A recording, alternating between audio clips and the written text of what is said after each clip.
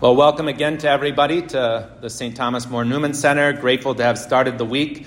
It's a new experience for me, and I know for those of you who are freshmen, certainly to be in this position. But for all of us, when we come back to a full week of doing something after having had a long break, it requires a new energy. And so we come here asking that the Spirit might give us the energy that we need to live life to its fullest, to recognize the gift of every moment, and to live the certainty that He knows every moment of our day.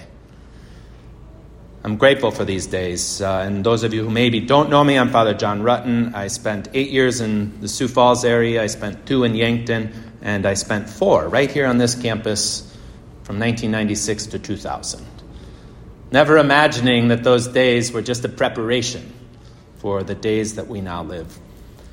When preparing for the homily, the reading sort of struck me as very, very appropriate to all of us this weekend, to these days that we've been living. They couldn't be better. Because every single one of us, in a sense, have left a people that you know well. Right? All of you have lost your place at a table. Maybe you're not playing volleyball for the first time in years. Maybe you've been to classes now or in the muck and you realize you're not the only beautiful person that's in the room. Maybe you've been in conversation with somebody who seems to one-up you or knows more than you. And you're not used to having someone smarter than you. Maybe you're not the only class clown anymore. Or maybe in your life, you're the shy one who likes to just find your little place and dwell there. And suddenly there's 1,000 faces everywhere you turn. Your place at the table is now, my friends, up for grabs.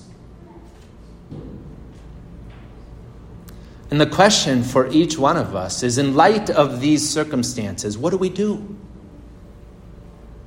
What will you do now that you don't have the place that's so familiar to you? The question really is one of 2 options. You can grab for the same place that you had before. You can grasp to hold on to who it was that you were.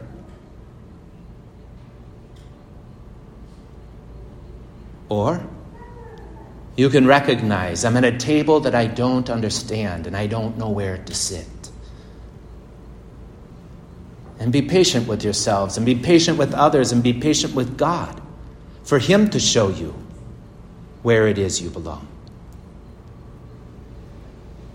So in this disposition, how is it that we live this? How do we let the circumstances, how do we let God tell us where it is that we belong? First, we must pay attention to what our desires are, right? What do you authentically want out of life? Right? The thing that you're grasping for is just a door to go deeper. And instead of trying to deny it or kick yourself or shame yourself for whatever it is you desire that isn't giving you what you want, go deeper. I remember when I went to seminary for the first time, I'm like a social butterfly, if you haven't figured it out. It took everything in me to decide that I couldn't go to the swing dance last night. I was like, kid, you got to be fully present tomorrow morning. You've had 5 days of total extrovertedness. When I did a test at the university here, I was on all these councils and they do all these tests and they brought this company in or whatever. And this lady looked at the results of my personality test. She was like, I've never tested someone so extroverted as you. Right? So I'm in a heyday here. But I go to seminary, and when I'm there, there's a group of guys that go get coffee all the time, and they always walk by my door. And inside, I'm like, how come you don't stop and ask me? I want to go. I want to be included. And then later on, I'd go and have coffee by myself and then kind of sulk. But go deeper. What is it that I desire? Yes, I desire a cup of coffee. Yes, I want to be knocked. But what I really want is a friend. What I really want is to belong. What I really want is someone to notice me. Go deeper. Don't stop at the thing that you initially desire. Your desire is way bigger than the thing that you're provoked by. Secondly, acknowledge the circumstances that you're in, right? You have to accept things as they are. When I came to the seminary, sort of had already lost my career, was really humiliated, sort of felt like I was about this big, thought, well, I know how to make sandwiches really well. I could probably get a job at Subway again. I made like a fortune, and then I literally inside I thought I'm like nothing, and sort of just relinquished it all.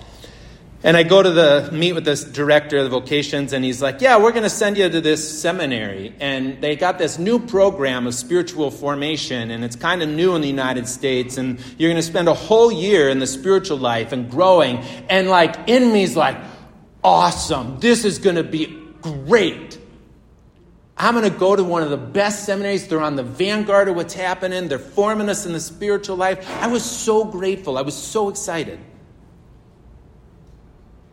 that God would put me in these circumstances. And then, way late, another seminarian from the diocese but not living here had a call sort of prompting in a way in which he was like, I think I'm supposed to join you guys at the seminary. And the vocation director said, I want the two of you. You're both a little older. You're both the same kind of circumstance. I want you guys to study together. And they didn't have room for one more at that seminary.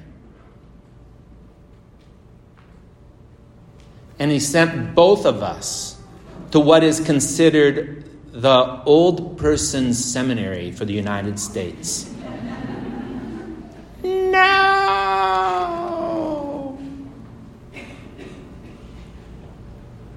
I mean, if you want bottom of the rung, if you want the last seat, nobody talks about this seminary.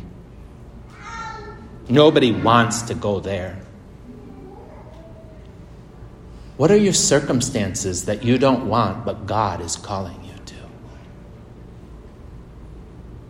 You know, the difficult part about our relationship with Christ is that we're free. And he only gives us those forced circumstances so often. But he desires you to be here every Sunday. That sometimes corrects our life. That sometimes calls us to something that initially we're like, no. Are we open to taking a seat that isn't our plan? In a really strange way, I didn't plan this, but as I was asking you all to move in, I was like, this fits my homily perfectly. Take a different seat than the one you just sat in. Move over, please. Right? But isn't that a correction for us? Is it? Maybe you don't mind being told that, but I know sometimes I'm like, don't tell me where to sit. Right? I go to this retreat one time, and they literally usher you in and tell you where to sit. Nobody does that. But they do it for this exact sense. To learn to just take a place you're given. Because so many of us think life is up to us. I'm going to sit where I want. I'm going to do what I want. I'm going to talk to who I want. I'm going to go where I want. And then we don't think that God knows us and what we really want. And we don't see how God wants to do something beyond what our plan is. But he does, if we'll pay attention to the circumstances we're in. Who lives on your dorm floor is not a coincidence. God has something in store for you there. Maybe the troubled things that happen there remind you of what it is that you don't want. Or maybe the trouble you get in reminds you that you aren't maybe as self-sufficient as you want. Or maybe the incredible friends you're going to make. You may have a friend on your floor or in the place that you live that you will have when you're 68 years old. Thank God for the circumstances and taking a new seat. And the third thing, in order to recognize a new place that we're being given, is to pay attention to the sting, the bite, I call it. right? Whenever we're getting a new seat, there's always a uncomfortability. So many of us run from those places. But that's God. When you're uncomfortable in the new group of people, it doesn't help to run. When you're provoked by somebody that's different than you, it doesn't help to ignore them. They may be the means that God is trying to reach you and help you grow. The stings, those moments that guide us, sometimes are the sacraments of confession and the ways in which he wants to start us again. Or maybe it's an invitation to a group or a Bible study or retreat or to Mass or something like that, and you're kind of like, right there, that's the thing. Do it. Go and see what happens. And when we see what happens, we begin to see the fruit of the humility that allows us to take a seat that we don't choose on our own. You will see a fruitfulness in your life that is way beyond what you could plan or do or know what is good. The gifts of the people around you will begin to astonish you, and in a surprising way, these people will become your friends. And you will find a home away from home, and you will have experiences in your life that you couldn't imagine.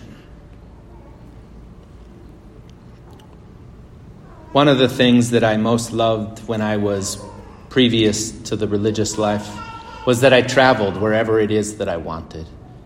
And I felt like becoming a priest, I was giving that all up again.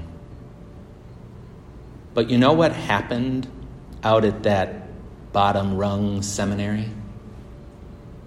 I was placed on an interstate 2 hours from New York City and 2 hours from Boston. I visited Vermont in a group of religious monks in the hills of an incredibly beautiful land. I visited a religious group of women that sang like nothing I have ever heard in my life. I visited with people who were struggling with alcoholism and addictions in church basements and places that still I can smell and remind me of God's grace. I know a country and a place that I never would have known before. And in a surprising way, I never would have known that many professors today at the Ivy Leagues can't teach the things that are really true. It didn't just start this last year. It's been going on.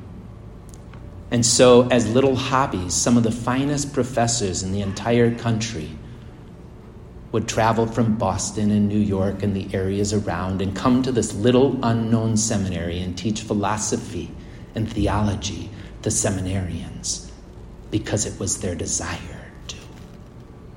And I received some of the finest formation one could imagine in the intellectual life. And I also received some great formation in how to clean bathrooms. And that, my friends, has come in very handy in the last few days. Instead of the spiritual part of the formation, most seminaries 1 day a week have like a formative thing. This seminary had us clean the place in which we lived. I never imagined the good that that would do for me. The way in which it would educate me to care for the place in which I dwell and to give back in ways that are often unclean and unknown. At that seminary was a professor who had a love for music, and she said one day, everybody can sing. And inside my heart I said, that's not true. And then she corrected herself and said, not everyone can sing really well, but everyone can sing. And so I mustered up enough courage to transcend a twirling set of stairs to her office room and knocked on that door and reminded her what she said in class that day and said, I want you to prove yourself. And that woman is the reason that maybe I don't sing well, but I have the courage to sing to God and give him what he gave me, and to encourage all of you to do the same. And that woman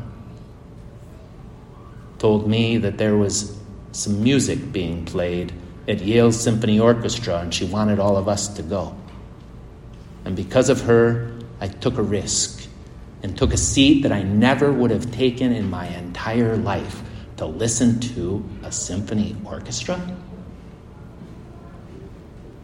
And little did I know that Beethoven's Ninth Symphony would erupt from that place.